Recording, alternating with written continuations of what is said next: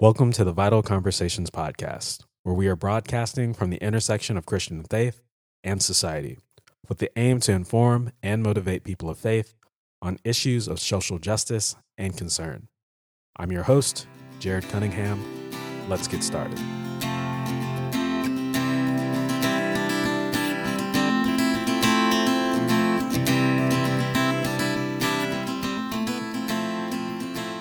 Hello and welcome to the Vital Conversations podcast. We are continuing our worship series, and today I'm joined by a special guest, Miss Janet Wheatley. Hello. It's great to have you again. Thank you. For those who may not know you, could you introduce yourselves? And could you talk about your family connection to the United Methodist Church? Because I think it's cool. Sure.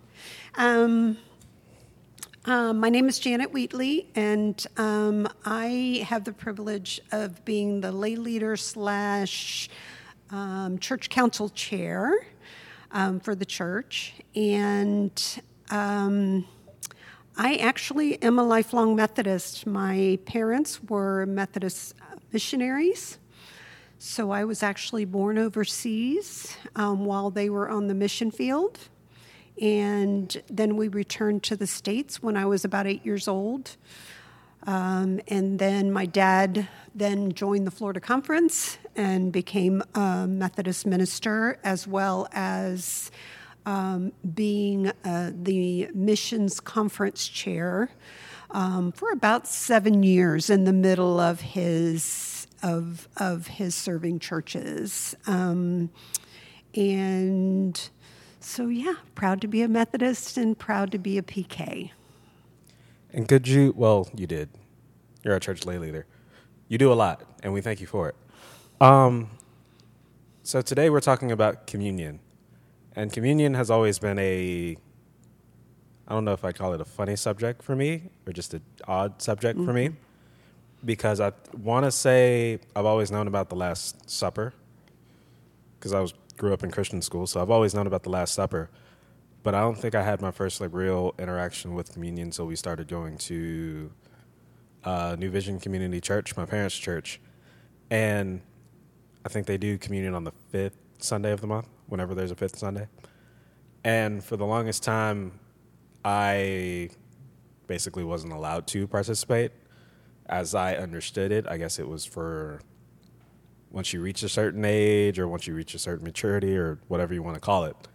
And then it was weird because once I was finally able to take it, or I think I took it in high school for some kind of event or something.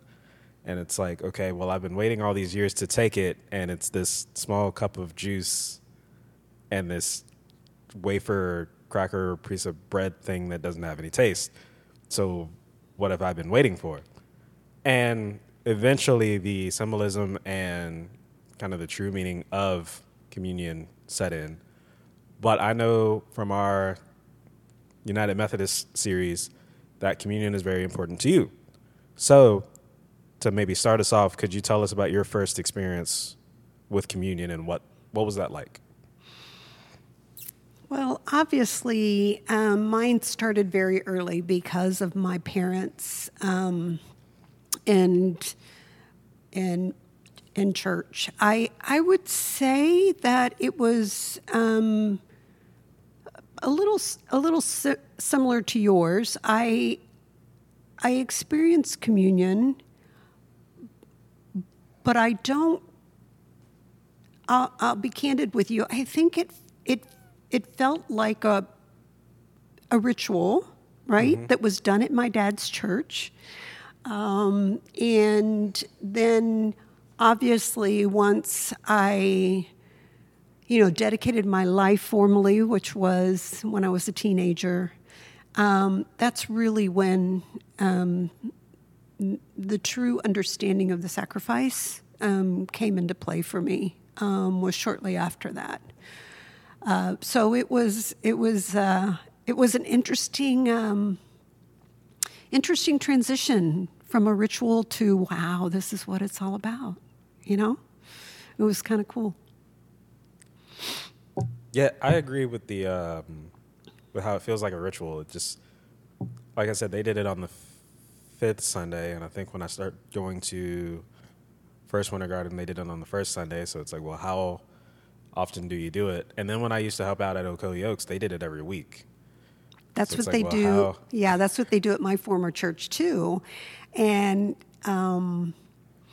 so, but yes, the first Sunday of the month is where the tradition lies, normally within the Methodist Church. Everyone's different, and it's scary. So when you partake in communion, what emotions do you feel? What's going through your mind as you're kind of partaking in the Last Supper? You know, I really take the opportunity when I experience communion to put myself in a place of rededicating my life. It's a reminder of the sacrifice that was made for me, and what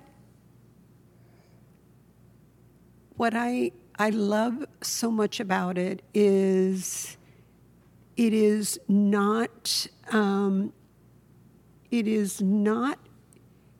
it's no longer a ritual for me. It can take place at any place as long as you take the time to understand when you are partaking of the element, whether it be a piece of bread, whether it be a cracker, whether it be a chip, whether it be a banana chip, and the liquid, which a lot of people, don't always have the grape juice, but they do have, some source to really represent the blood. I have just so many wonderful memories of very different places, very different elements, very different times that have just really brought out that meaning even more for me, I would say. You mentioned when you take communion, you're reminded of that sacrifice Christ made. Could you talk more on that? And because I don't even think that comes to my mind when I partake, honestly. So could you talk more about kind of what communion and that sacrifice represents to you, if that makes sense? Well, it's interesting, and you and I were talking before we started. I have a really difficult time with Maundy Thursday and the Last Supper. I literally, every Holy Week, I kind of retreat on that night. I've tried to go to services, and I can't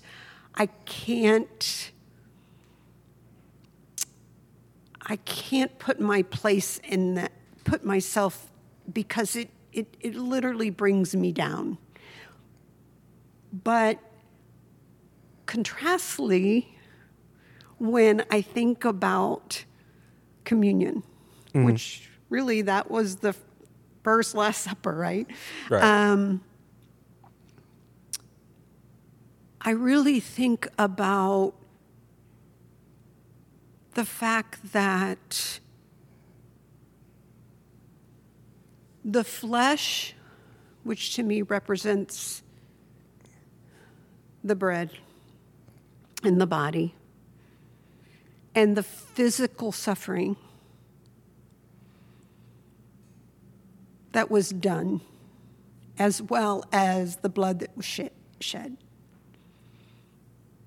is just beyond comprehension. And it is truly why I just put myself in that place, not from a how I feel on Maundy Thursday, but a feel of rejoicing and joy that He gave me that opportunity to be saved. And I literally put myself, I go through that in my mind when I am stopping and taking the bread of the sacrifice of his body on the cross and the juice and watching his blood being shed. And I truly have to say those are two of the most meaningful things for me when I go through that time. And you also mentioned kind of the frequency, how often we take communion. And I know it's interesting that this kind of ties into the Methodist series. I remember John Wesley, and one of the things I read said he would partake in communion whenever it was offered, whenever possible, whenever he could. What are your thoughts on that, and like just how often we take it? Because I know you also mentioned the kind of traditional Methodist way is first Sunday of the month. But what are your thoughts on kind of partaking and having that remembrance on a frequent basis?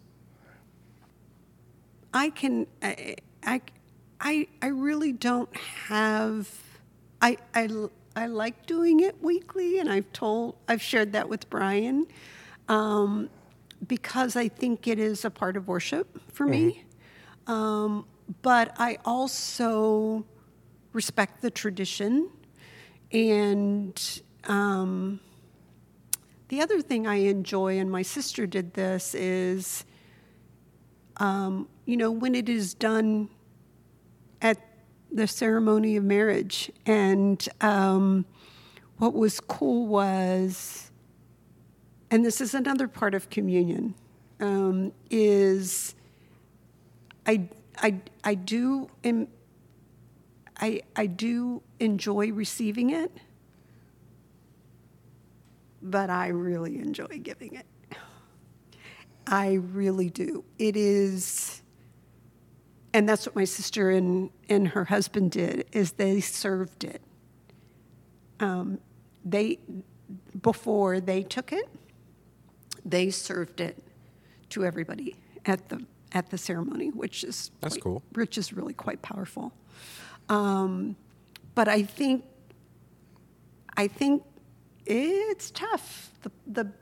It's a toss-up for me. I truly enjoy giving communion. I really enjoy serving communion. It is adversely a way for me to hopefully help that individual see what I am seeing. Like, hear my words when I share these with you. Okay. And as much as it means for me to hear those words given to me, I want that person to hear them given to them. Cool. And we've kind of touched on it in different ways, but I don't know if you can even put it in one sentence, because I'm terrible at that. But if you could describe like what communion means to you in like one sentence. Say you're like talking to a stranger and they're like, I've heard about this communion thing. What is that all about? Like, what does it mean to you, and how would you explain it to them? I would say I want you to feel the joy of knowing that being saved and believing is so worth it.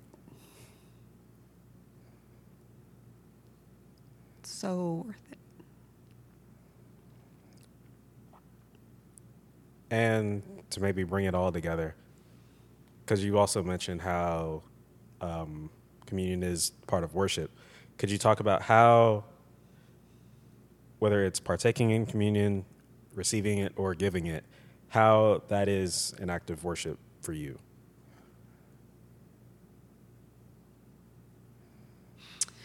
Well, I think for me,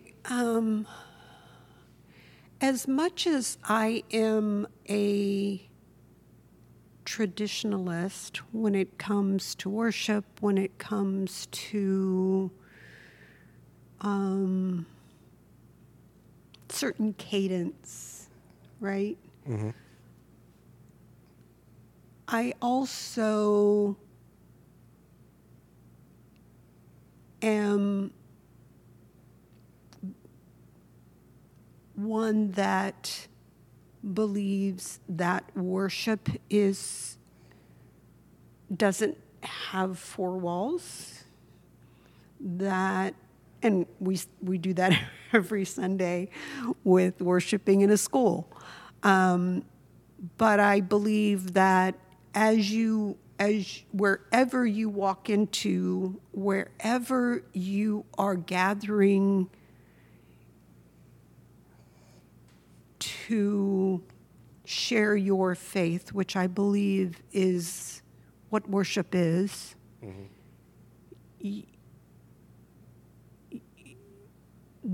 that is your worship space. So whether it's at the top of the mountain on a mission trip where you're all sitting around on whatever rocks you can find, and you share communion from a bottle of grape juice and whatever morsels people brought, which honestly was one of the highlight communion experiences for me in my life. That is worship. And so when I think of worship and I think of gathering together as believers, communion is just a special part of that, but it doesn't have to be in a special form. It doesn't have to be in a special place. It can be three people who have gathered for worship that day. But to me, it is the feeling of being together in worship, and communion to me is just a huge compliment to that.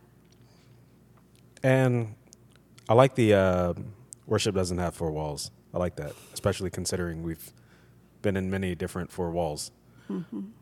At one point, we were in 8 because I don't know if you didn't see it, but I shared a memory on Facebook about our live stream days. That was very interesting. But what does worship for you mean, or what does worship mean to you?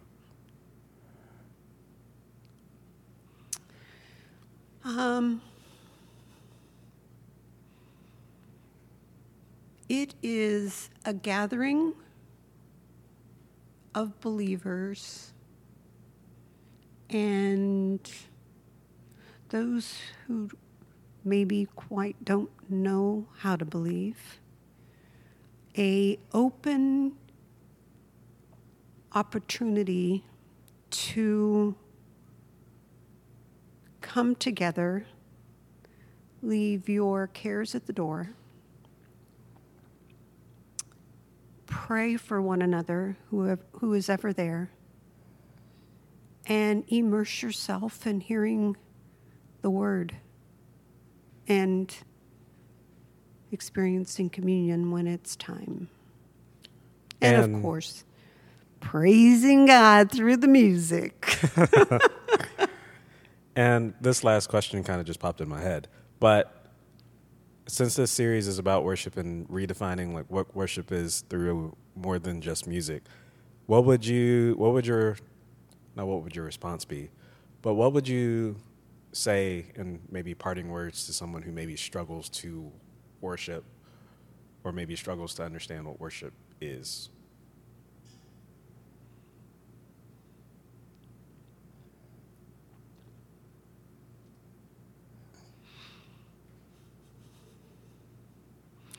I would say don't have any expectations. Come as you are.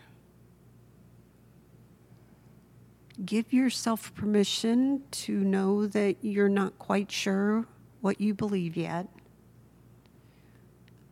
And just be. And allow the words and the music to just flow through you.